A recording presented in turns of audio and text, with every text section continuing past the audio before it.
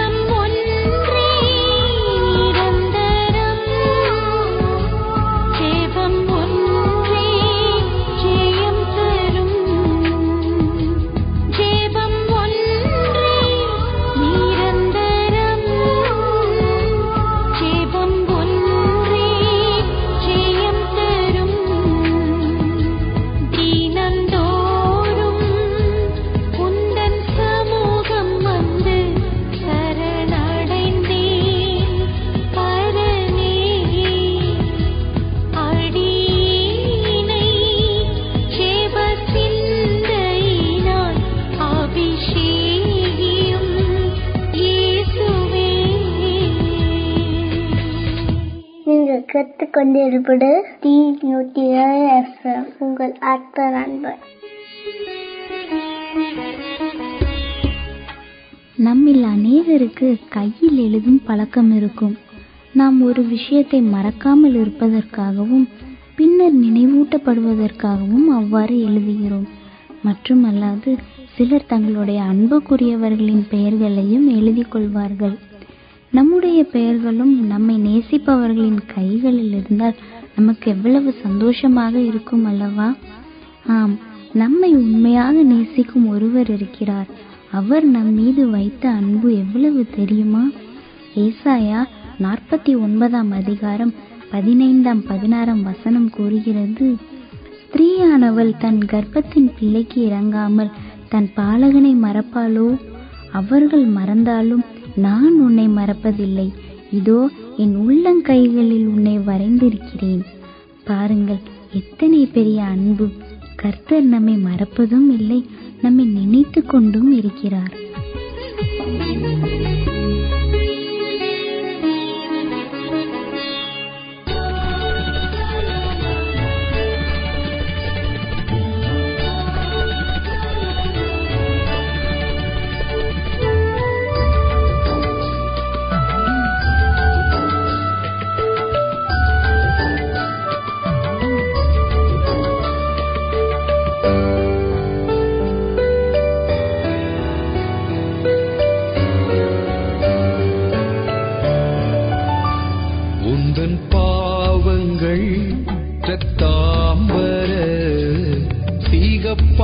இருந்தாலும் அதை பஞ்சு போலே வெண்மையாக்கும் பரிகாரி நானே.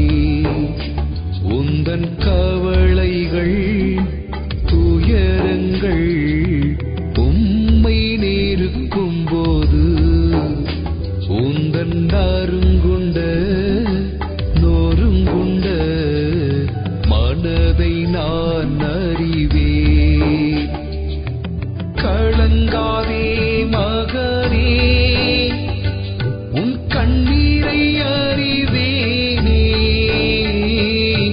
கலங்காதே மகளே, உன் கலக்கம் அறிவேனே. உன் பாவங்கள் என் முதுகின் பின்னே தூக்கி எறிந்தேனே. உந்தன் பாவங்கள் ரத்தாம்பர சிகப்பாயிருந்தாலும் அதை பஞ்சு போலே வெண்மையாக்கும் பரிகாரி நானே.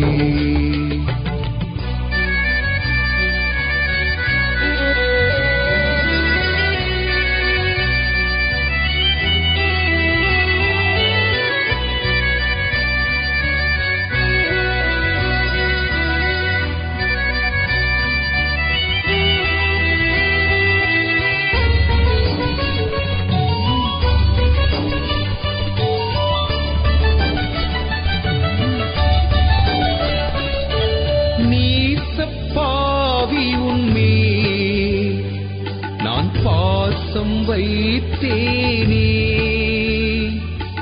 நீசப்பாவி உன்மேல் நான் பாசம் வைத்தேனே. நேசக்கரங்களினால் உம்மை தூக்கி அணைத்தேனே.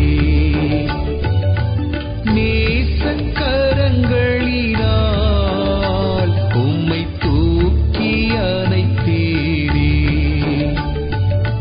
கலங்காதே, திகையாதே, வருந்தாதே, நான் உண்டேனே.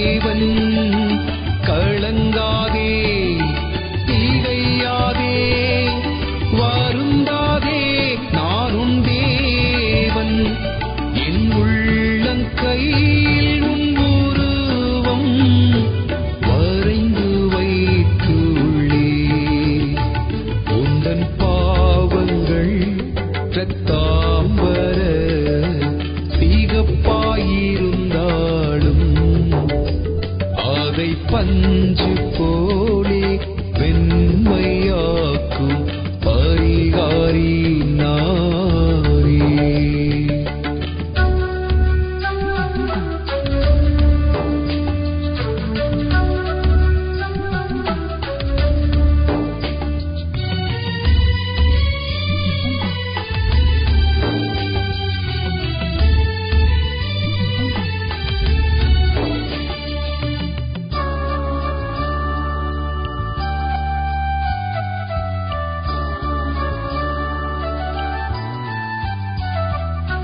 பாவி உந்தனுக்கா நான் சிலுவை சுமந்தேனே. பாவி உந்தனுக்காய் நான் சிலுவை சுமந்தேனே. பாதகனுந்தனுக்காய் நான் பரத்தை துறந்தேனே. பாதகனுந்தனுக்காய் நான் பரத்தை துறந்தேனே. கலங்காதே, தீகையாதே, வருந்தாதே, நானும் தேவன். கலங்காதே, தீகையாதே, வருந்தாதே, நானும் தேவன். என் உள்ளம் கையில் உன் உருவம் வரைந்து வைத்துள்ளேன். உந்தன் பாவங்கள் ரத்தாம்பர சிகப்பாயிருந்தாலும் அதை பஞ்சு போலே வெண்மையாக்கும் பரிகாரி நாரே. நீங்கள் கேட்டுக்கொண்டிருப்பது பி 107 FM. ஆரோக்கியம் அப்பாவின் சமூகத்தில் ஆரோக்கியம். ஒவ்வொரு நாளும் நம்மை சுற்றிலும் பலதரப்பட்ட வியாதிகளினால் மக்கள் மடிகின்றார்கள். அப்படியானால் உங்களுடைய உடல் நலத்தை பேணி பாதுகாத்துக் கொள்ள வேண்டாமா?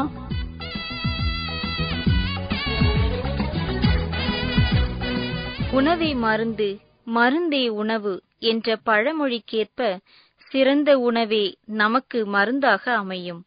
அதே நேரத்தில் அளவிற்கு மீறினால் அமிர்தமும் நஞ்சு என்ற பழமொழிக்கேற்ப எந்த உணவையும் அளவோடு எடுத்துக்கொண்டால் நல்லது. அளவை மீறும் போது அது நமக்கே பல ஆபத்துகளை விளைவிப்பதுண்டு. இந்த அவசர நாகரீக உலகத்தில் அனைவரும் அவசரத்தை நோக்கியே பயணம் செய்து கொண்டிருக்கிறோம். உணவிலும் கூட அவசரத்தை விரும்புகிறோம். அதாவது துரித உணவு அல்லது ஃபாஸ்ட் ஃபுட் என்று சொல்லக்கூடிய அதிக காரம், அதிக உப்பு, மீண்டும் மீண்டும் சமைத்த எண்ணெயில் செய்த உணவு போன்றவை குடலுக்கு ஆபத்தை விளைவிக்கும். சில சமயங்களில் கேன்சர் கூட ஏற்படலாம். மேலும் துரித உணவுகளில் சேர்க்கப்படும் சாயம், அஜினோமோட்டோ போன்ற பொருட்களை அளவிற்கு அதிகமாக சேர்த்தால் நமது குடலுக்கு ஆபத்தை விளைவிக்கும். இது யாருக்கும் தெரியாத உண்மை. இதை நாம் நம் குழந்தைகளுக்கும் வாங்கி உண்ண கொடுத்து அவர்களுடைய உடல் நலனையும் கெடுக்கிறோம். பொதுவாக அதிகமான காரம் சேர்ப்பதை தவிர்க்க வேண்டும். சிறந்த உணவு பழக்க வழக்கத்தை கையாண்டால் அல்சர் போன்ற பாதிப்புகள் ஏற்பட வாய்ப்பில்லை. அல்சர் வந்த பிறகு உணவு கட்டுப்பாடு, நேரத்திற்கு உணவு அருந்துதல் மற்றும் மருந்து ஆகியவற்றை கடைபிடித்தால் அல்சர் பிரச்சினைக்கு தீர்வு காணலாம்.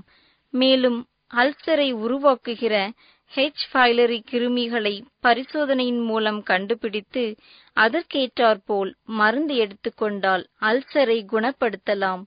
சில சமயங்களில் புளித்த ஏப்பம் போல் எதுக்களித்து வரும். அதாவது உணவு குழாய்க்கும் வயிற்றிற்கும் இடையில் உள்ள பகுதியில் பிரச்சனை ஏற்பட்டு வயிற்றில் உள்ள அமிலம் உணவு குழாய்க்கு மேலே வரும்போது புளித்த ஏப்பம் வரும். சிலருக்கு காலை நேரத்தில் வாந்தி வருவதுண்டு. அதை பித்த வாந்தி என்று கூறுவார். ஆனால் பித்த வாந்தி என்று ஒன்று கிடையாது. பித்த நீரானது கல்லீரலில் சுரந்து பித்த நாளத்தின் வழியாக டியோட்டினம் என்னும் சிறுகுடலை சென்றடைந்து உணவை செரிப்பதற்கு கீழே வந்து விடுகிறது. எனவே பித்த நீரானது மேலே வராது. வயிறு ஒன்றும் குப்பை தொட்டியல்ல கண்டதையும் போடுவதற்கு. எனவே உயிரே உன்னை ஆராதிக்கிறேன் என்று நமது வயிறையும் உடம்பையும் பாதுகாப்பது நமது கையில்தான் உள்ளது. ஆரோக்கியம் அப்பாவின் சமூகத்தில் ஆரோக்கியம்.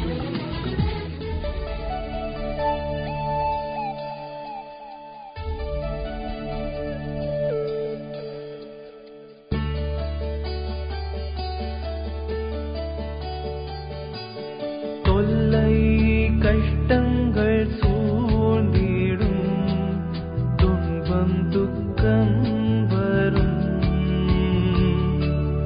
இன்பத்தில் துன்பம் நேர்ந்திடும், ஈருளாய் தோன்றும் எங்கும் சோதனை வரும் வேளையில் சொற்கேட்கும் சேதியிலே பரத்திலிருந்து ஜெயம் வரும், பரன் என்னை காக்க வல்லோ,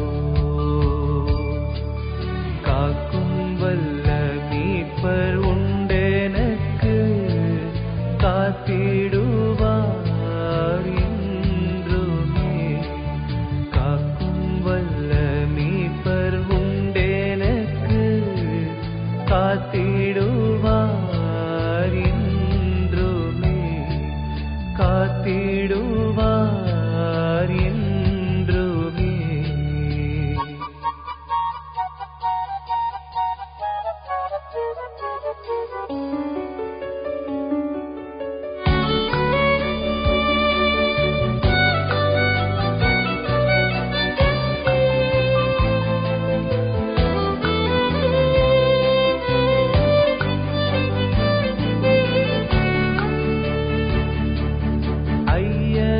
ஐயமிகுந்ததோர் காலத்து ஆவி குறைவதால், மீட்பருதிர பலத்தினால் சத்துருவை வென்றே, என் பயம் யாவும் நீங்கிற்று, இயேசு கை தூக்கினார், முற்றுமின் உள்ளம் மாறிட்டு, இயேசென்னை காக்க வல்லோ, காக்கும் வல்ல மீட்பர் உண்டெனக்கு, காத்திடுவார் என்றுமே, காக்கும் வல்ல மீட்பர் உண்டெனக்கு, காத்திடுவார் என்றுமே, காத்திடுவார் என்றுமே.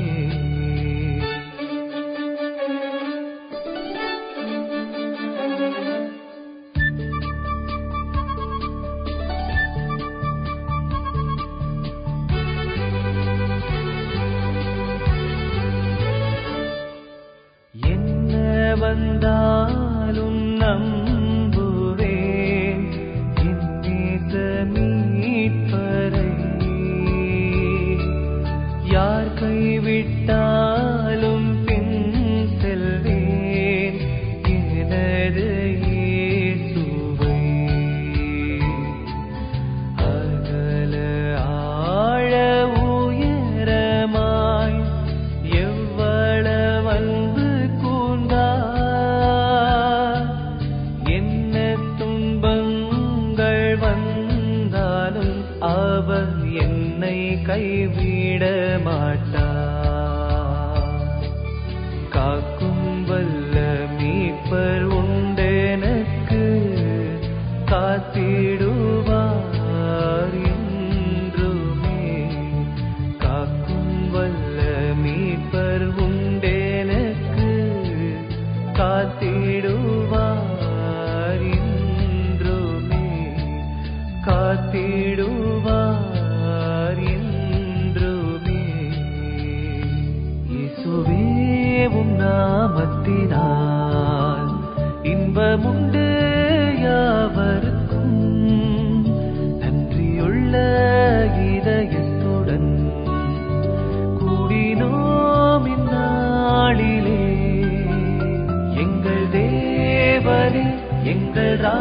ராஜனே எங்கள் தேவனே எங்கள் ராஜனே என்றும் உம்மையே சேவிப்போம்.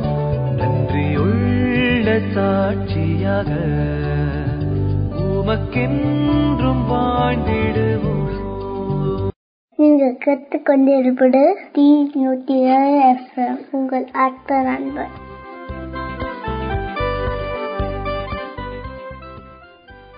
வணக்கம் அன்பு நேயர்களே, மற்றொரு நிகழ்ச்சியில் உங்களை சந்திப்பதில் மிகுந்த மகிழ்ச்சி அடைகிறேன். வாழ்க்கையில் எல்லா நிலைமையிலும் மேலோங்க வளர்ச்சியடைய உங்களை வாழ்த்துகிறேன். நீங்கள் நன்றாக இருப்பீர்கள், இன்னும் மென்மேலும் நீங்கள் ஆசீர்வதிக்கப்படுவீர்கள். வாழ்க்கையின் பயணங்களிலே பல காரியங்கள் நமக்கு மிகவும் அத்தியாவசியமானது.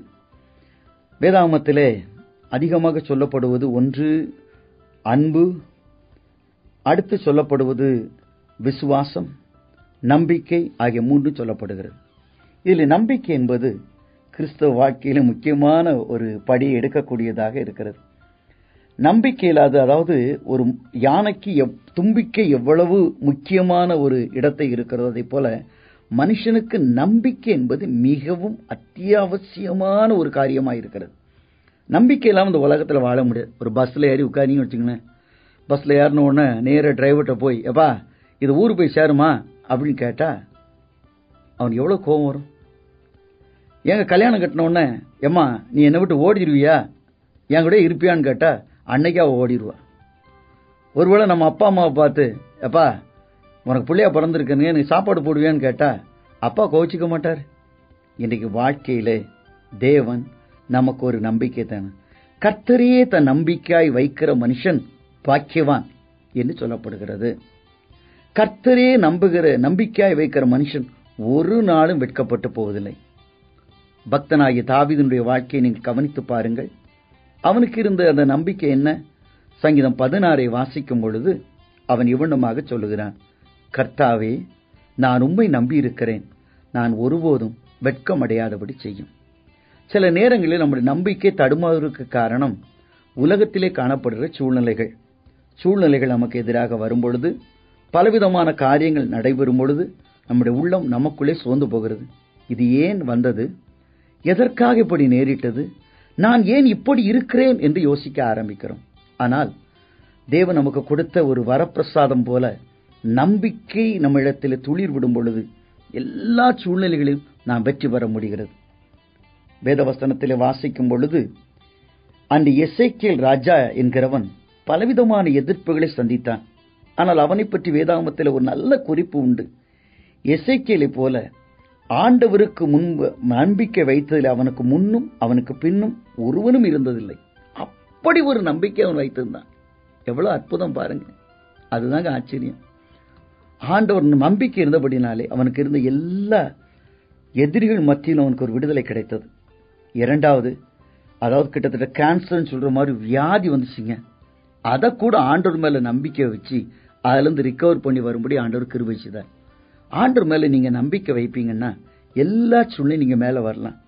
ஆபிரகாமுடைய வாழ்க்கையை நீங்கள் எடுத்துக்கொள்வீர்களானால் 100 வயது அவனுக்கு, அவனுடைய மனைவியும் வயது சென்றவளா இருந்தார். ஆனா அந்த நேரத்துல கூட ஆண்டவர் தனக்கு கொடுத்த வாக்குத்தத்தத்தை நிறைவேற்றுவார் என்று உண்மையாக அவன் நம்பினபடியினாலே அவன் விசுவாசத்தை பலவீனமாய் இருக்கவில்லை. அவன் காணாத தேவனை ஸ்தோத்தரித்து அற்புதங்களை பெற்றான். இன்றைக்கு எந்த நிலைமையில் இருந்தாலும் சரி, put your trust upon God, தேவன் மேலே உங்கள் நம்பிக்கை வையுங்கள். வேதம் சொல்கிறது சங்கீதம் 125:1-2 கர்த்தரையே தன் நம்பிக்கையாய் வைக்கிற மனுஷன் பாக்கியவான். எருசலேமை சுற்றிலும் பர்வதங்கள் இருக்குமா போல தேவன் தம்முடைய ஜனத்தை சுற்றிலும் இருக்கிறார்.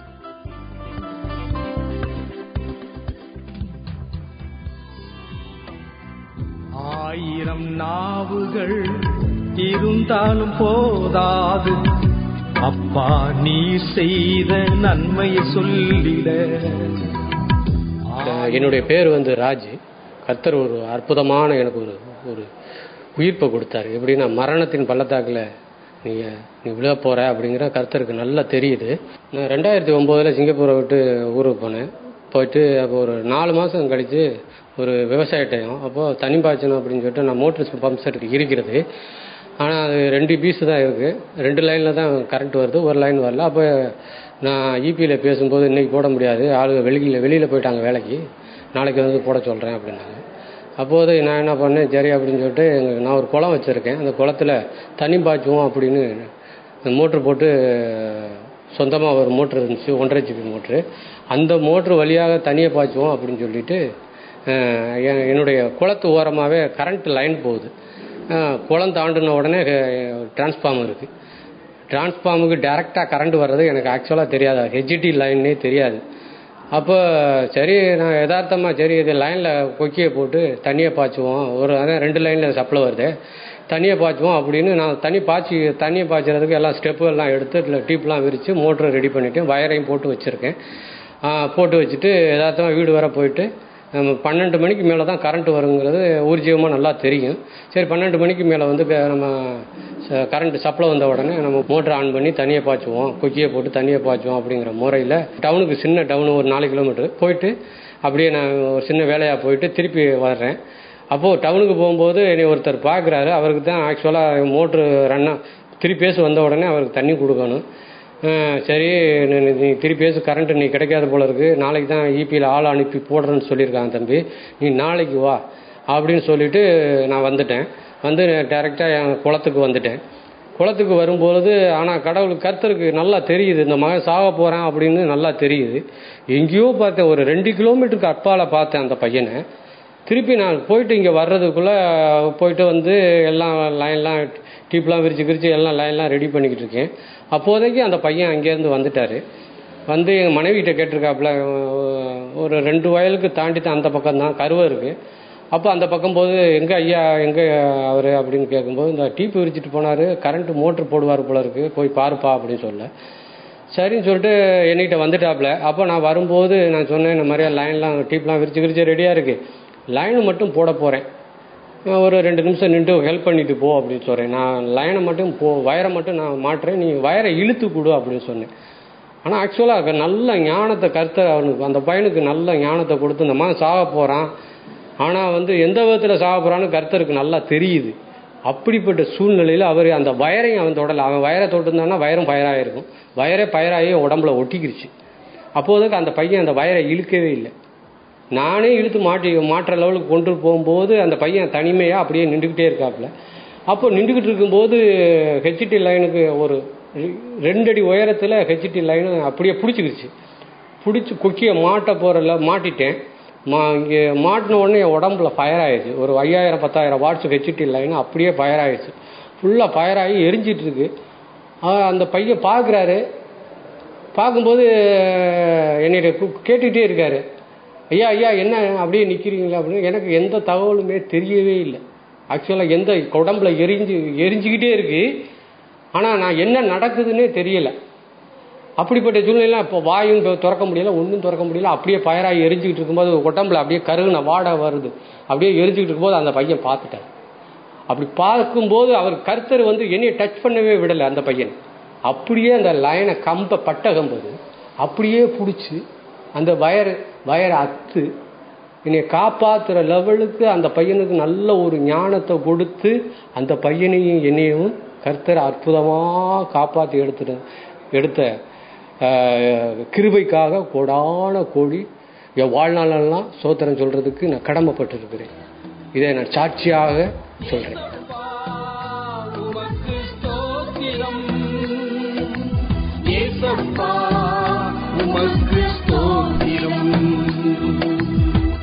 ஆயிரம் நாவுகள் இருந்தாலும் போதாது, அப்பா நீ செய்த நன்மையை சொல்லிட. 1000 நாவுகள் இருந்தாலும் போதாது. B107 FM உங்கள் ஆத்ம நண்பன். பரிசுத்த வேதாகமம் நமக்கு சிறந்த வழிகாட்டி. அப்படிப்பட்ட பரிசுத்த வேதாகமத்திலிருந்து ஒரு அருமையான சத்தியத்தை இப்பொழுது கேட்க இருக்கின்றோம். தேவனுடைய நாமம் மகிமைப்படுவதாக. இயேசுவின் நாமத்தினால் வாழ்த்துகிறேன். இந்நாள் வரைக்கும் உங்களோடு கூட இருந்தவர், உலகத்தின் முடிவு பரியந்தமும் உங்களோடு இருப்பேன் என்று வாக்குத்தத்தம் செய்தவர் நம் ஆண்டவராகிய இயேசு கிறிஸ்துவின் நாமத்தினால் மறுபடியும் வாழ்த்துகிறேன். இந்த ஆத்ம நண்பன் என்ற வானொலி நிகழ்ச்சி உங்களுக்கு ஆசீர்வாதத்தை கொண்டு வருகின்ற நிகழ்ச்சி. ஆத்ம நண்பன் இயேசு உங்களோடு இருக்கிறார் என்பதனை உங்களுக்கு மறுபடியும் நினைப்பூட்டுகின்ற நிகழ்ச்சி இந்த நிகழ்ச்சி. ஆத்ம நண்பனோடு நீங்கள் இருக்க வேண்டும், அவருடைய கரங்களை பிடித்து நடக்க வேண்டும், ஆத்ம நண்பனோடு உங்களுடைய உறவை நீங்கள் வளர்த்துக் கொள்ள வேண்டும் என்ற நோக்கத்தோடு இந்த நிகழ்ச்சியை நாங்கள் ஒளிபரப்பு செய்து வருகின்றோம். இந்த நிகழ்ச்சியை கேட்கின்ற என் பிரியமுள்ள மகனே, மகளே, என் சகோதரனே, சகோதரியே, உன் ஆண்டவர் உன்னோடு பேசுவதற்கு சற்று நேரம் ஒதுக்க மாட்டாயா? உன் ஆண்டவருடைய வார்த்தைகளை கேட்பதற்கு கொஞ்சம் உன்னுடைய வேலைகளை ஒதுக்கி வைக்க மாட்டாயா? ஆண்டவருடைய வார்த்தையை கேட்பதற்கு கொஞ்சம் நேரம் எடுத்து அவருடைய சமூகத்திலே காத்திரு. கர்த்தர் பெரிய காரியங்களை செய்வார். இன்றைக்கு கூட நீ கேட்கப் போகிற செய்தி உன் வாழ்க்கையிலே ஒரு பெரிய ஆசீர்வாதத்தை கொண்டு வருகின்ற செய்தியாக இருக்கும் என்று நான் நம்புகின்றேன். இந்த செய்தியை குறித்து ஏதாகிலும் எழுத விரும்பினால் எழுதுங்கள். ஏதாகிலும் சந்தேகங்கள் இருக்குமானால் எங்களுக்கு எழுதுங்கள். வேதத்திலிருந்து உங்களுக்கு பதில் கொடுக்கிறோம். உங்களுக்காக ஜெபிக்க வேண்டுமா? ஜெப விண்ணப்பங்கள் இருக்கிறதா? வெட்கப்பட வேண்டாம், எங்களுக்கு எழுதுங்கள். உங்களுடைய எந்த பிரச்சனையாக இருந்தாலும் எங்களுக்கு எழுதுங்கள். அவைகள் யாவும் மிகவும் கவனமுடன் பரிசீலிக்கப்பட்டு உங்களுக்காக நாங்கள் ஜெபம் செய்ய காத்திருக்கிறோம். இந்த நாளில் கூட வேத புத்தகத்திலே ஒரு மகத்துவமான சத்தியத்தை உங்களோடு பகிர்ந்து கொள்ள விரும்புகிறேன். நம் ஆண்டவராகிய இயேசு கிறிஸ்து இந்த பூமியில் இருந்தபோது எண்ணிறைந்த அற்புதங்களை செய்தார். முடவரை நடக்க செய்த தேவன், குருடரை பார்வையடைய செய்த தேவன், இன்னும் சூம்பின கையுடையவர்களை சுகமாக்கினவர், பிசாசுகளை துரத்தினவர் என்று நாம் ஒவ்வொரு அற்புதங்களாய் பட்டியலிட்டுக் கொண்டு வருவோம் என்றால், அவர் செய்த மகத்துவமான அற்புதம் என்பது லாசருவை 4 நாட்கள் கழித்து உயிரோடு எழுப்பிய ஒரு மகத்துவமான செயலாகும். யார் இந்த லாசரு? யோவானின் சுவிசேஷ புத்தகம் 11வது அதிகாரம் இந்த லாசருவை பற்றியும், லாசருடைய அருமையான அக்காமார்கள், சகோதரிகள் இருவரை பற்றியும் ஒரு நல்ல விவரத்தை நமக்கு கொடுக்கிறது. பெத்தானியா என்ற ஊரிலே இவர்கள் வாழ்ந்து வந்தார்கள். இந்த லாசருவுக்கு 2 சகோதரிகள், ஒருத்தி பேர் மார்த்தாள், இன்னொருத்தி பேர் மரியாள். இயேசு எப்பொழுதெல்லாம் பெத்தானியா கிராமத்திற்கு செல்கிறாரோ அப்பொழுதெல்லாம் இவர்கள் வீட்டில் தங்குவார். அவர்கள் ஆவலுடன் அவருடைய பாதத்தை தேடி வந்து சத்திய வார்த்தைகளை இயேசுவினிடத்திலே கற்றுக்கொண்டார்கள். இயேசு இந்த குடும்பத்தை அதிகமாய் நேசித்தார். இவர்களும் இயேசுவை அதிகமாய் நேசித்தார்கள். ஆனால் என்ன நடந்தது? லாசரு ஒரு நாள் சுகவீனப்பட்டான். அவருடைய சுகவீனம் நாளுக்கு நாள் அதிகரித்துக் கொண்டு வந்தது. என்ன செய்வது என்று தெரியவில்லை. இயேசு அங்கு இல்லை. இயேசு இன்னொரு கிராமத்திலே ஊழியம் செய்து கொண்டிருந்தார். இயேசுவினிடத்தில் ஆட்களை அனுப்பி, நீர் நேசிக்கிற உமக்கு பிரியமான லாசரு சுகவீனமாய் இருக்கிறான் என்று ஆள் அனுப்பின போது ஆண்டவர் அதை கேட்டும் கேட்காதவர் போல இருந்து விட்டார். இப்பொழுது என்ன நடந்தது? ஆண்டவர் வருவார் என்று எதிர்பார்த்துக் கொண்டிருந்தார்கள். கடைசி வரைக்கும் அவர்கள் எதிர்பார்த்து காத்துக் கொண்டிருந்தார்கள். எந்த அளவுக்கு எதிர்பார்த்தார்களோ அந்த அளவுக்கு சுகவீனம் அதிகரித்துக் கொண்டே வந்தது. ஆனால் இயேசு வரவில்லை. ஒவ்வொரு நாளும் வீட்டு வாசலில் நின்று இயேசுவின் சகோதரிகள் ஆவலோடு இயேசு இப்பொழுது வந்து விடுவார், இன்னும் கொஞ்ச நேரத்திலே வந்து விடுவார் என்று சொல்லி தன் தம்பியை ஆறுதல் படுத்திக் கொண்டிருந்தார்கள். லாசருவும் வாசல் மீது தன் விழிகளை வைத்து காத்துக் கொண்டிருந்தான்.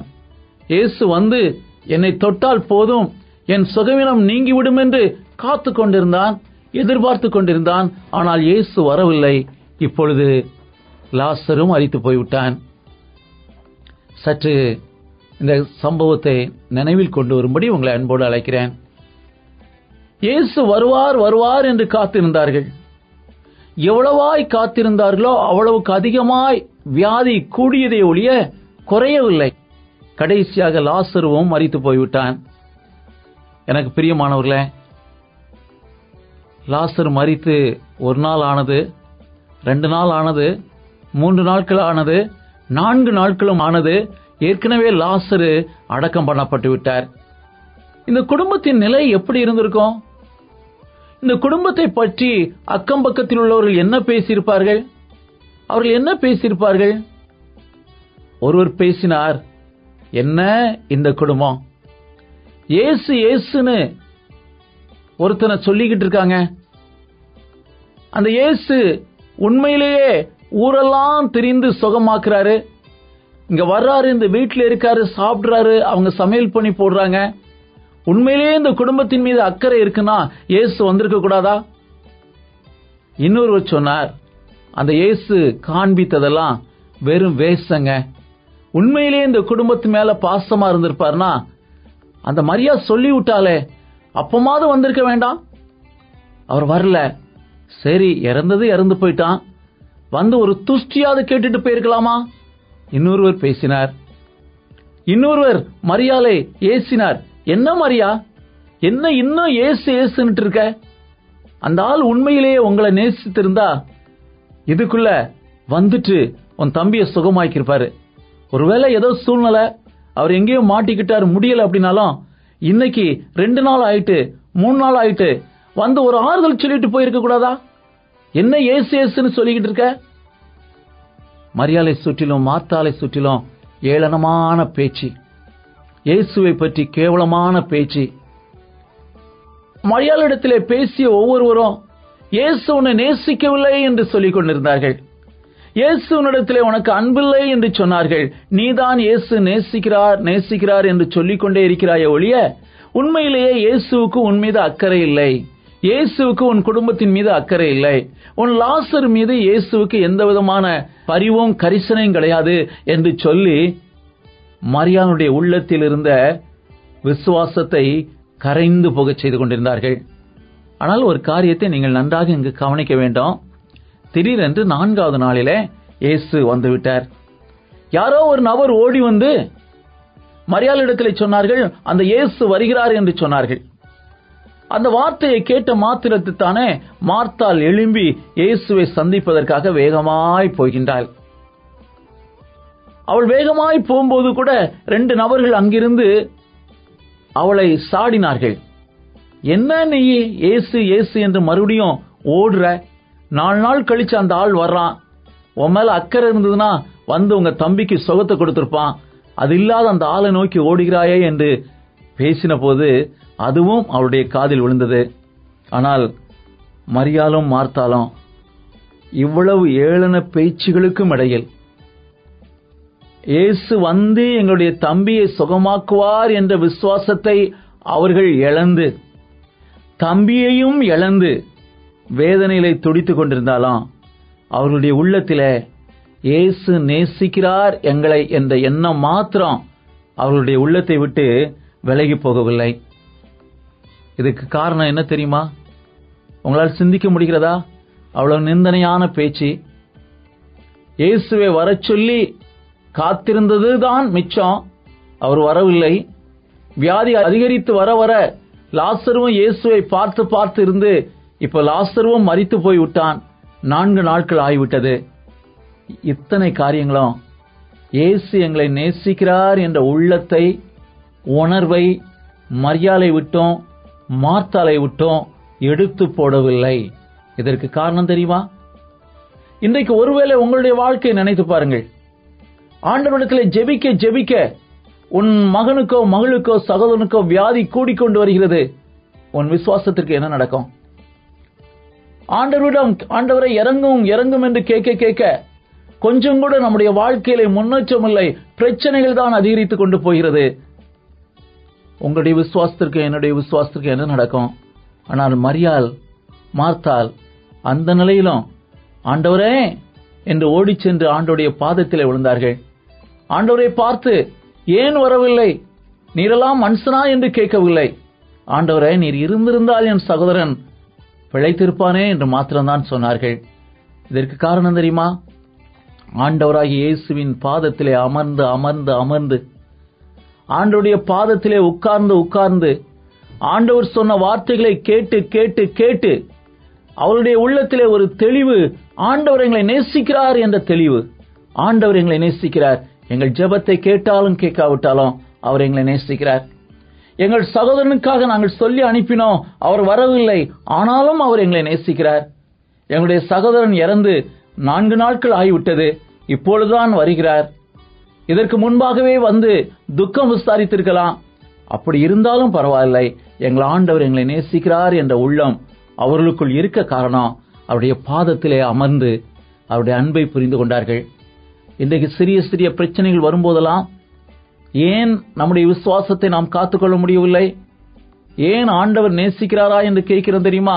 நம்ம ஆண்டவருடைய பாதத்தில் இன்னும் சரிவர உட்காரவில்லை. எனவேதான் இந்த செய்தியை கேட்டுக்கொண்டிருக்கிற என் அன்பு தேவனுடைய பிள்ளையே, எவ்வளவாய் ஆண்டவருடைய பாதத்தில் அமர்கிறாயோ, எவ்வளவாய் ஆண்டவருடைய வார்த்தையை தியானிப்பதற்கு உன்னுடைய வாழ்க்கையில் இடம் கொடுக்கிறாயோ, அவ்வளவாய் ஆண்டவருடைய அன்பை புரிந்து கொள்வாய். ஏதோ ஆலயம் சென்று தேவனுடைய வார்த்தையை கேட்கிறோம் என்பதோடு நிறுத்தி கொண்டால் ஆண்டவர் மீது நீ வைத்திருக்கிற விசுவாசம் பிரச்சனைகள் வரும்போது தடுமாறிவிடும். ஆண்டவருடைய பாதத்திலே செலவழிப்பதற்கு நேரம் ஒதுக்குங்கள். ஆண்டவருடைய வசனத்தை வாசிப்பதற்கும் தியானிப்பதற்கும் நேரம் ஒதுக்குங்கள். ஜெபிப்பதற்கு நேரம் ஒதுக்குங்கள். அவருடைய பாதத்தில் நீங்கள் செலவழிக்கின்ற நேரம் மாத்திரமே உங்களுடைய வாழ்க்கையில் அவருடைய அன்பை உங்களுடைய உள்ளத்தில் பரிபூர்ணமாய் எழுத முடியும். ஜெபம் செய்வோமா? எங்களை நேசிக்கிற பரலோக தகப்பனே, அநேக நேரங்களிலே பிரச்சனைகள் வரும்போது நாங்கள் சோர்ந்து போகிறோம். பிரச்சனைகள் வரும்போது எங்கள் ஆண்டவர் எங்களை நேசிக்கிறாரா என்ற கேள்வியோடு நாங்கள் வாழ்கிறோம்.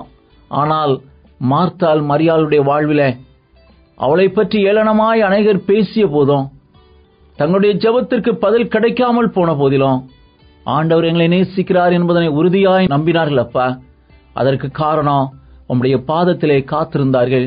நாங்களும் உம்முடைய பாதத்திலே காத்திருக்கவும், உம்முடைய வார்த்தைகளை கேட்கவும் தியானிக்கவும் எங்களை நீர் தகுதிப்படுத்தும் தகப்பனே. உம் கரங்களில் அர்ப்பணிக்கிறோம். எங்கள் நல்ல ஆண்டவர், எங்கள் அருமை இரட்சகர் இயேசுவின் நாமத்திலே ஜெபிக்கிறோம். எங்கள் ஜெபம் கேளும் நல்ல பிதாவே, ஆமென்.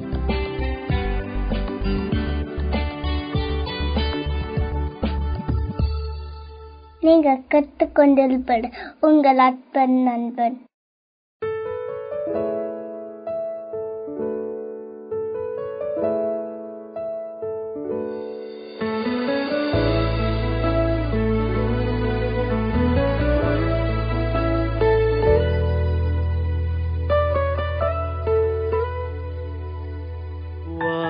வாக்குரைத்தவரே, நீர் உண்மையுள்ளவரே, நீர் வாக்கு மாறாதவர், நீர் வாக்கு மாறாதவர்.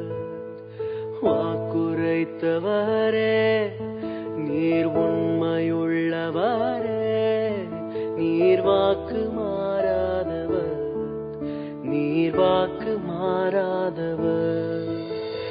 காலங்கள் மாறலாம், சூழ்நிலை மாறலாம், மனிதர்கள் மாறலாம், நீரோ என்றும் மாறாதவர். ஓ வாக்குரைத்தவரே, நீர் உண்மையுள்ளவரே, நீர் வாக்கு மாறாதவர், நீர் வாக்கு நீ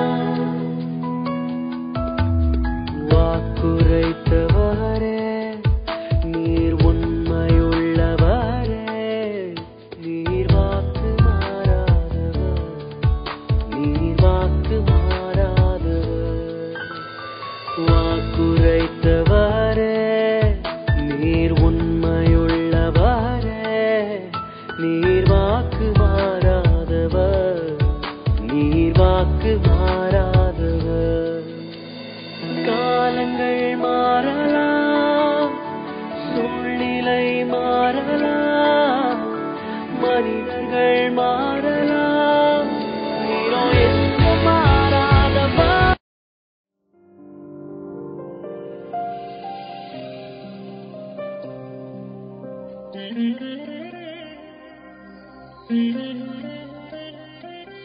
அன்பு நேயர்களே, இன்றைய தேவ செய்திக்குள்ளாக நாம் கடந்து செல்வோம்.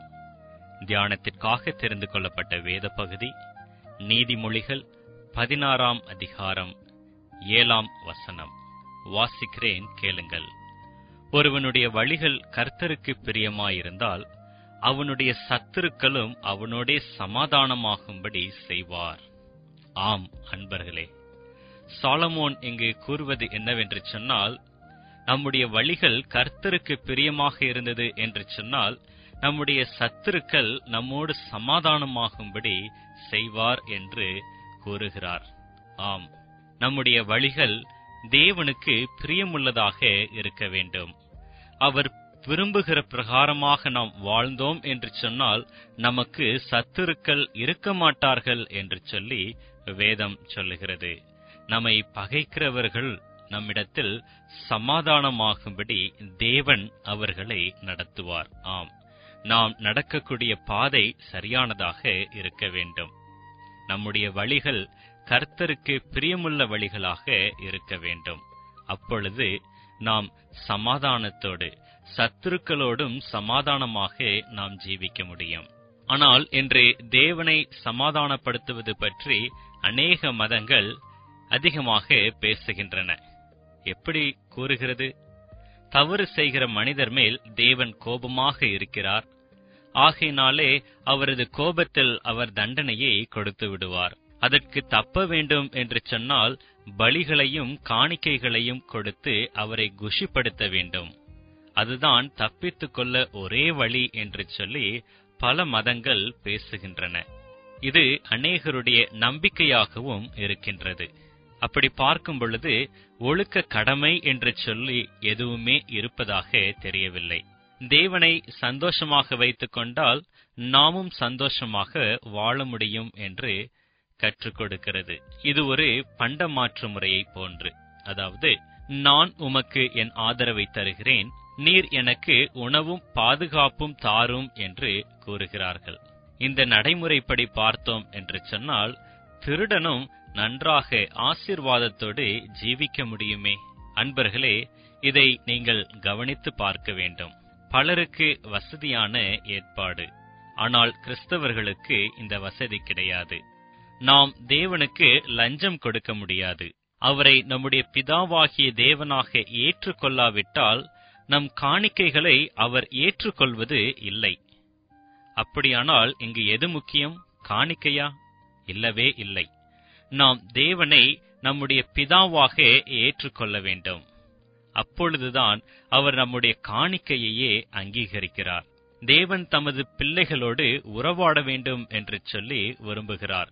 எப்பொழுதும் நாம் அவரிடத்தில் பேச வேண்டும், அவர் நம்மிடத்தில் பேச வேண்டும் என்று சொல்லி அவர் எதிர்பார்க்கிறார். நாம் ஒவ்வொரு சூழலிலும் சமயத்திலும் நாம் அவரை சார்ந்து காரியங்களை செய்ய வேண்டும் என்று சொல்லி தேவன் விரும்புகிறார். நாம் அவரிடத்தில் அன்பு காட்ட வேண்டும் என்று சொல்லி அவர் விரும்புகிறார். நாம் அவரை நேசிக்க வேண்டும் என்று சொல்லி ஆண்டவர் விரும்புகிறார். மேலும் நாம் அவருக்கு கீழ்ப்படிய வேண்டும் என்பதும் அவருடைய விருப்பமாக இருக்கிறது. பயத்தோடு கூட அல்ல, பயபக்தியோடு தேவனுக்கு கீழ்ப்படிய வேண்டும் என்று சொல்லி வேதம் நம்மை கேட்டுக்கொள்ளுகிறது. நம்முடைய வாழ்வு தேவனுக்கு பிரியமாக இருக்கிறது என்கின்ற நிச்சயம் நமக்கு இருக்க வேண்டும். நாம் தேவனுக்கு பிரியமாக நாம் வாழும் பொழுது தேவனுடைய ஆசீர்வாதத்தை பெற்றுக்கொள்ள முடியும், சமாதானத்தை பெற்றுக்கொள்ள முடியும். நம் வழிகள் கர்த்தருக்கு பிரியமாக இருந்தது என்று சொன்னால் எல்லா வழிகளிலும் அவர் நம்மை கவனித்துக் கொள்கிறார். ஆம், நாம் போகக்கூடிய பாதை, நாம் செய்யக்கூடிய செயல் எல்லாவற்றிலையும் தேவனுடைய கரம் நம்மோடு கூட இருந்து வழிநடத்துவதாக இருக்கும். நம் சத்துருக்களையும் அவர் கவனித்துக் கொள்கிறார். 23ஆம் சங்கீதம் 5ஆம் வசனத்திலே சங்கீதக்காரன் கூறுகிறார், என் சத்துருக்களுக்கு முன்பாக நீர் எனக்கு ஒரு பந்தியை ஆயத்தப்படுத்தி என் தலையை எண்ணெயால் அபிஷேகம் பண்ணுகிறீர், என் பாத்திரம் நிரம்பி வழிகிறது என்று சொல்லி. ஆம் அன்பர்களே, நாம் நம்முடைய சத்துருக்களுக்கு முன்பாக வெட்கப்பட்டு போகாதபடிக்கு தேவன் நம்மை கவனித்துக் கொள்ளுகிறார், அவர் நம்மை அபிஷேகம் பண்ணுகிறார் என்று சொல்லி சங்கீதக்காரன் இங்கு கூறுகிறார். நம் பகைவர் முன்பாக நமக்கு சிறந்த உணவை தேவன் தருவார். அவருக்கு பயந்து அவரை நேசிக்கிற அனைவருக்கும் அவர்தான் பாதுகாவலராக இருக்கிறார். நம் எதிரிகளை அவர் நமக்கு நண்பர்களாக மாற்றிவிடுவார். எல்லா பிரச்சனைகளும் தீர்க்கப்பட்டாயிற்றா என்பதைத்தான் நாம் பார்க்க வேண்டும். நம் அன்பான தேவனை நாம் வேதனைப்படுத்தக்கூடிய எந்த ஒரு காரியத்தையும் நாம் செய்யக்கூடாது. அவைகள் நம்மில் இல்லாதபடிக்கு நாம் பாதுகாத்துக் கொள்ள வேண்டும். யோபுவை குறித்து ஆண்டவர் சொன்னார், யோபு உத்தமன் என்று சொல்லி. அன்பர்களே, இன்று நாம் நடக்கக்கூடிய வழிகள் எனக்கு பிரியமான வழிகள், இவன் உத்தமன் என்று சொல்லி ஆண்டவர் நம்மை குறித்து கூறுவாரா? சற்று சிந்தித்து பாருங்கள். நாம் தேவனை சமாதானப்படுத்த வேண்டும், நம்முடைய பாவத்தின் பலனிலிருந்து நாம் தப்பித்துக் கொள்ள வேண்டும் என்று சொல்லி என்னவெல்லாமோ நாம் செய்து கொண்டிருக்கிறோம். ஆனால் வேதம் சொல்லுகிறது, நாம் தேவனுக்கு பிரியமாக இருந்து அவருக்கு பிரியமான வழியில் நடக்கிறவர்களாக இருக்க வேண்டும் என்று சொல்லி. அப்பொழுது தேவனுடைய சமாதானத்தை நாம் பெற்றுக்கொள்ளலாம் என்று. அன்பர்களே, நாம் தேவனுக்கு பிரியமான வழியில் நடப்போம், தேவனுடைய ஆசீர்வாதத்தை பெற்றுக்கொள்வோம், சமாதானமான வாழ்க்கையை நாம் வாழ்வோம். கர்த்தர் தாம் நம்மை ஆசீர்வதிப்பாராக. ஜெபம் செய்வோம். இரக்கமும் கிருபையும் நிறைந்த பரலோக பரம தகப்பனே, ஆண்டவரே, இந்த வேளையில் உம்முடைய சமூகத்திலே வந்திருக்கிறோம் அப்பா. எங்களை தாழ்த்துகிறோம், உம்முடைய கரத்திலே ஒப்புக் கொடுக்கிறோம். ஆண்டவரே, நீர் எங்களை கண்ணோக்கி பார்த்தரலும், எங்களுடைய பலவீனங்களை எடுத்து போடும் தகப்பனே. ஆண்டவரே, உமக்கு பிரியமான வழிகள் நாங்கள் நடக்க நீர் கிருபை செய்தரலும் அப்பா. ஆண்டவரே, உம்முடைய வாக்கு தத்தத்தின் பிரகாரமாக அவனுடைய சத்துருக்களும் அவனுடைய சமாதானமாகும்படி செய்வார் என்பதின் பிரகாரமாக ஆண்டவரே, ஒவ்வொருவரிடமும் நாங்கள் சமாதானத்தோடு இருக்க நீர் கிருபை செய்தரலும் தகப்பனே. ஆண்டவரே, உமக்கு பிரியமான ஒரு வாழ்க்கையை வாழ நீர் எங்களை பலப்படுத்தியறலும். ஆண்டவரே, எங்களுடைய வாழ்க்கையில் காணப்படுகிற கஷ்டங்கள், பிரச்சனைகள் எல்லாவற்றையும் நீர் எடுத்து போட்டு உம்முடைய ஆசீர்வாதத்தினாலே ஆசீர்வதித்து பலப்படுத்தி வழி நடத்தியறல வேண்டுமாறு இயேசுவின் மூலம் ஜெபிக்கிறோம். ஜெபம் கேளும் நல்ல பிதாவே, ஆமேன்.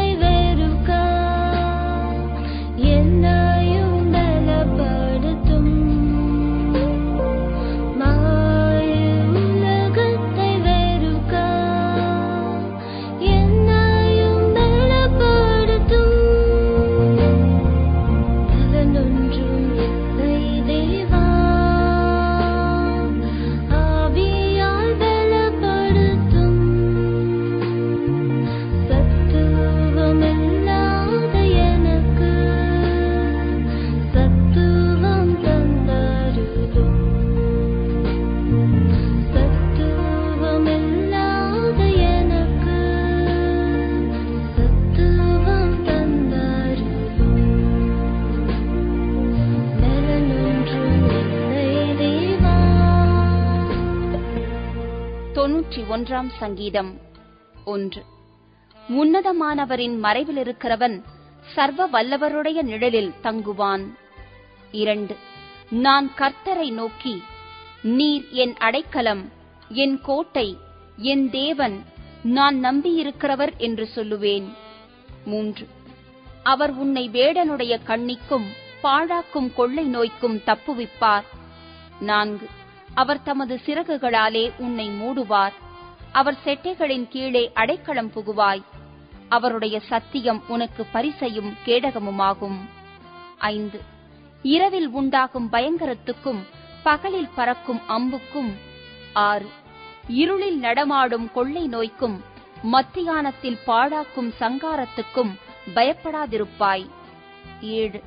உன் பக்கத்தில் 1000 பேரும் உன் வலது புறத்தில் 10,000 பேரும் விழுந்தாலும் அது உன்னை அணுகாது.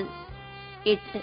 உன் கண்களால் மாத்திரம் நீ அதை பார்த்து துன்மார்க்கருக்கு வரும் பலனைக் காண்பாய். 9. எனக்கு அடைக்கலமாயிருக்கிற உன்னதமான கர்த்தரை உனக்கு தாபரமாக கொண்டாய்.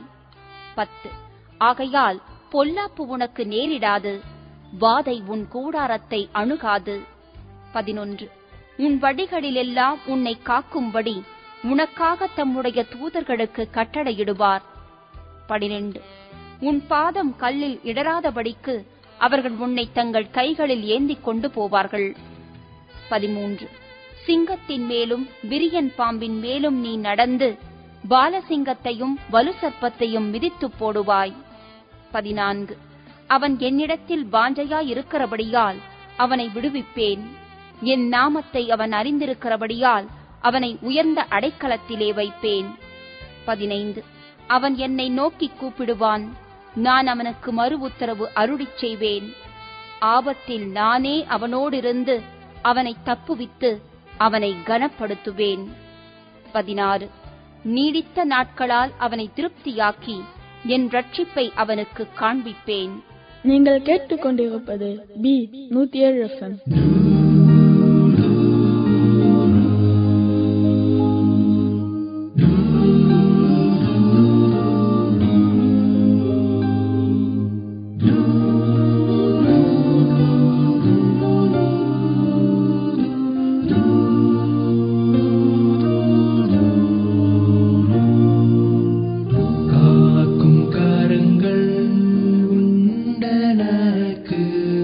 காத்திடு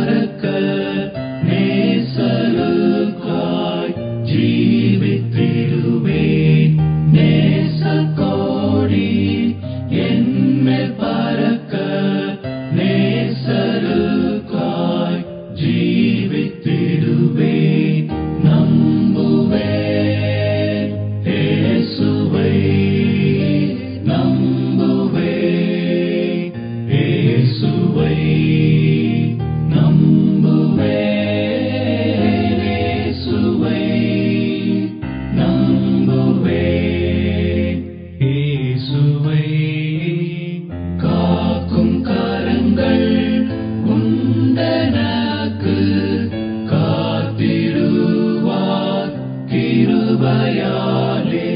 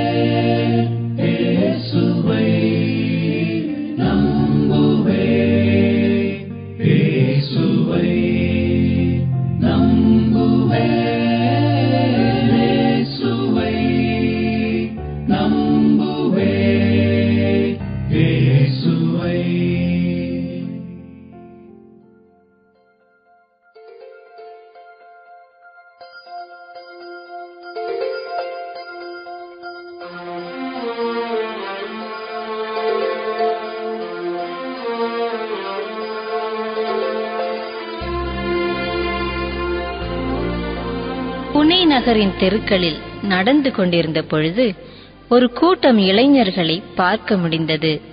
அவர்கள் எல்லாரும் ஒரு கம்பெனியில் வேலை செய்பவர்கள். அன்று அவர்களது கம்பெனியின் ஆண்டு விழா. அதை வித்தியாசமாக கொண்டாட வேண்டும் என்று எல்லாரும் ஒரே மாதிரியான ஆடை அணிந்திருந்தார்கள். ஆண் பெண் வித்தியாசமின்றி எல்லாரும் கருப்பு நிறத்தில் ஜீன்ஸ் டி-ஷர்ட் அணிந்திருந்தார்கள்.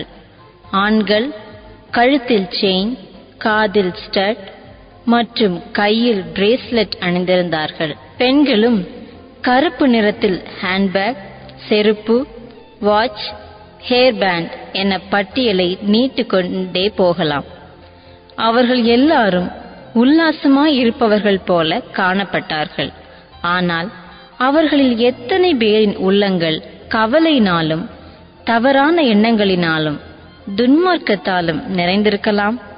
வெஸ்டர்ன் கல்ச்சர் என்ற போர்வையில் தங்களை கண்டபடி அலங்காரம் செய்து கொண்டு வாழ்க்கை எங்கே செல்லுகிறது என்று தெரியாமலே வாழ்ந்து கொண்டிருக்கின்றனர். ஒருவேளை நீங்கள் கேட்கலாம், வெளித்தோற்றத்திற்கும் ஒருவருடைய குணத்திற்கும் என்ன தொடர்பு? வெளித்தோற்றத்தை வைத்து அவர் எப்படிப்பட்டவர் என்று எப்படி சொல்ல முடியும்? கண்டிப்பாக சொல்ல முடியும். ஒருவருடைய ஆடை அலங்காரத்தை வைத்து, இன்னும் அவர் தன்னை எப்படி மற்றவர்க்கு காட்ட வேண்டும் என்று நினைக்கிறாரோ அதை பொறுத்து அவருடைய குணத்தை நாம் தெரிந்து கொள்ள முடியும். யாரொருவர் தன்னுடைய வாழ்க்கையில் ஆண்டவரை மாதிரியாக கொண்டு அவரின் குணம் தன்னிலே வெளிப்பட வேண்டும் என்று நினைக்கிறாரோ அவர் இந்த நாகரிக உலகத்தில் தன்னை ஒரு பகுதியாக்கிக் கொள்வது கடினமான காரியம். உலகத்தின் சேற்றில் விழுந்து வெளியே வர முடியாமல் தவித்துக் கொண்டிருப்பவர்களை பார்த்து கிண்டல் செய்வதோ நகைப்பதோ மிகவும் எளிதான காரியம்.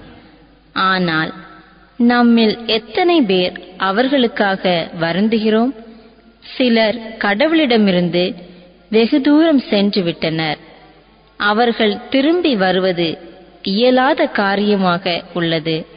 அவர்களில் எத்தனையோ பேர் பயந்தவர்களாயும் குழப்பம் உள்ளவர்களாயும் யாராவது நம்மை காப்பாற்றுவார்களா என்றும் இருக்கலாம். அப்படிப்பட்டவர்களுக்கு நாம் உதவ வேண்டும். நாம் விசேஷமானவர்கள், கடவுளால் அன்பு கூறப்படுபவர்கள். எனவே நாம் பொறுப்புள்ளவர்களாகவும் ஆண்டவருடைய பிள்ளைகளாகவும் வாழ வேண்டும். நாம் பிரகாசிக்கிறவர்களாய் இருக்க வேண்டுமானால் அந்த பிரகாசம் நம்மிலிருந்து நேரடியாக வெளிப்பட வேண்டும்.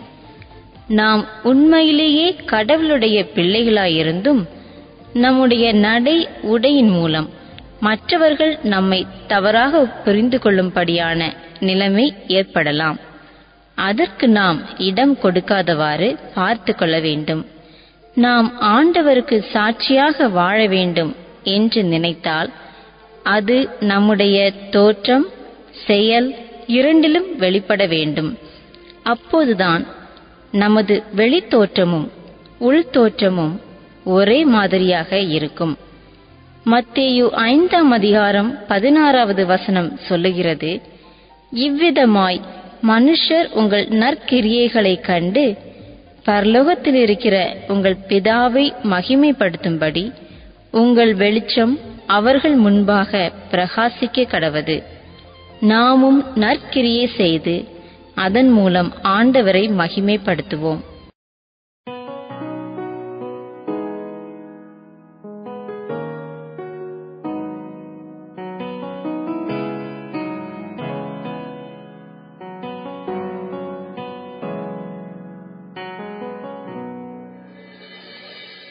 துணை நீரே என்னேசுவே, ராஜனே நீர் வாருமே, என் வாழ்நாள் முழுவதும் எனக்கெல்லாமே நீரே, துணை நீரே என்னேசுவே. துணை நீரே என்னேசுவே, ராஜனே நீர் வாருமே, என் வாழ்நாள் முழுவதும் எனக்கெல்லாமே நீரே, துணை நீரே என்னேசுவே.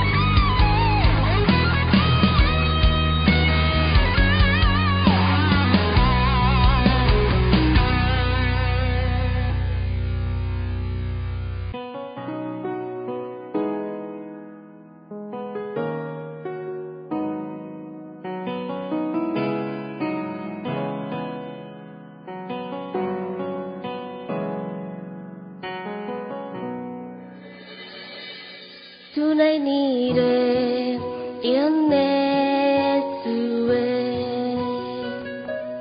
ராஜனே நீர் வாருமே என் வாழ்நாள் முழுவதும் எனக்கெல்லாமே நீரே துணை நீரே என்னேசுவே. V107 உங்கள் ஆத்ம நண்பன். நாம் அனைவருமே யாரிடமாவது ஏதாவது வாக்கு கொடுத்துவிட்டு அதை நிறைவேற்ற முடியாமல் தவிப்பதுண்டு. ஆனால் நம் தேவன் அப்படிப்பட்டவர் அல்ல. அவர் வாக்கு மாறாதவர், வாக்கு தத்தங்களை நிறைவேற்றுகிறவர். நாம் அவரை விசுவாசித்து அவரை சார்ந்து ஜீவிக்க முடியும். 2 கொரிந்தியர் 1:20 கூறுவது போல, தேவனுடைய வாக்கு தத்தங்கள் எல்லாம் கிறிஸ்துவுக்குள் ஆம் என்றும் அவருக்குள் ஆமேன் என்றும் இருக்கிறதே. ஆம் நண்பர்களே, நீங்களும் ஆண்டவருடைய பிள்ளைகளாக இருக்கிறீர்களா? அவர் வார்த்தைகளை விசுவாசித்து மகா மேன்மையும் அருமையுமான வாக்கு தத்தங்களை உங்களுக்குரியதாக்கிக் கொள்ளுங்கள். அவை உங்களை தாங்கி பலப்படுத்தும்.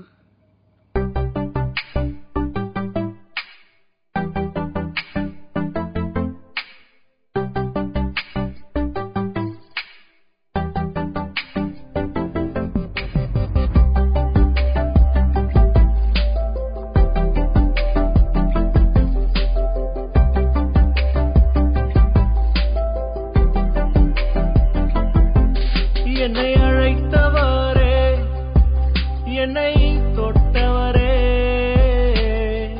நீர் இல்லாமல் நான் இல்லையே. என்னை அழைத்தவரே, என்னை தொட்டவரே, நீர் இல்லாமல் நான் இல்லையே. நான் வாழ்ந்தது உங்க கிருபை, நான் வளர்ந்ததும் உங்க கிருபை, என்னை உயர்த்தி வைத்தீரே உன் கிருபையே. நான் வாழ்ந்தது உங்க கிருபை, நான் வளர்ந்ததும் உங்க கிருபை, என்னை உயர்த்தி வைத்தீரே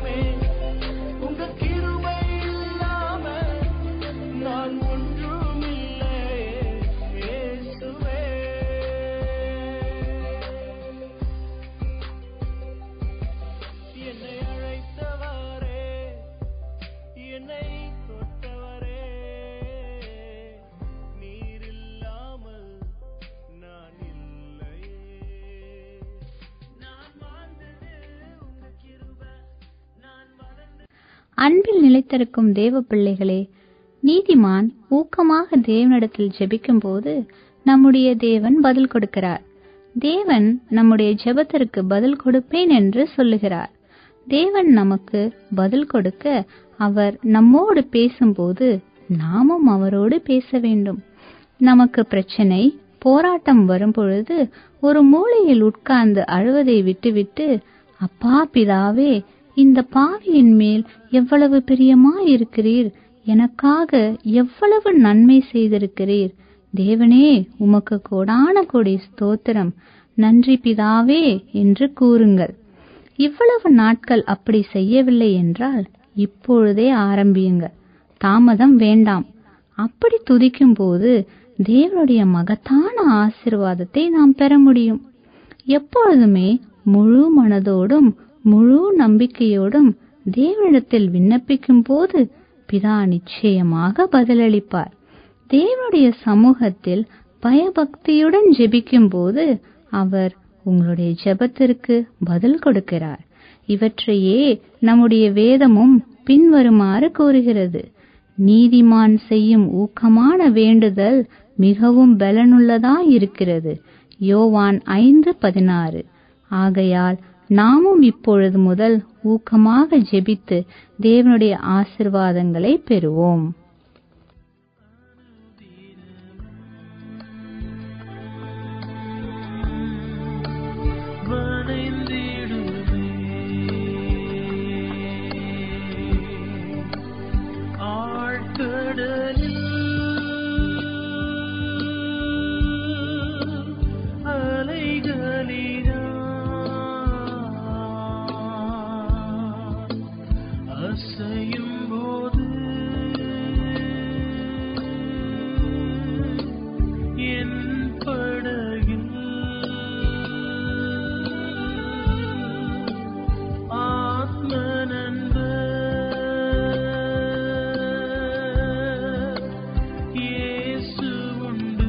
இந்த ஆத்ம நண்பன் என்ற நிகழ்ச்சி ஒவ்வொரு ஞாயிற்றுக்கிழமையும் இரவு 9 மணியிலிருந்து 10:30 மணி வரை ஒளிபரப்பப்படுகிறது. மேலும் உங்களது சாட்சிகள், ஜெப தேவைகளை எங்களுடன் SMS மூலமாகவோ நேரடியாகவோ பகிர்ந்து கொள்ள எங்களது தொலைபேசி எண் 96449567. மறுபடியும் சொல்கிறேன், எங்களது தொலைபேசி எண் 96449567 என்ற எண்ணை தொடர்பு கொள்ளவும். மற்றும் எங்களது அனைத்து நிகழ்ச்சிகளையும் www.elpisomedia.org என்ற இணையதளத்தில் பாட்காஸ்ட் பகுதியில் கேட்டு மகிழலாம். இறைவன் உங்களை ஆசீர்வதிப்பாராக.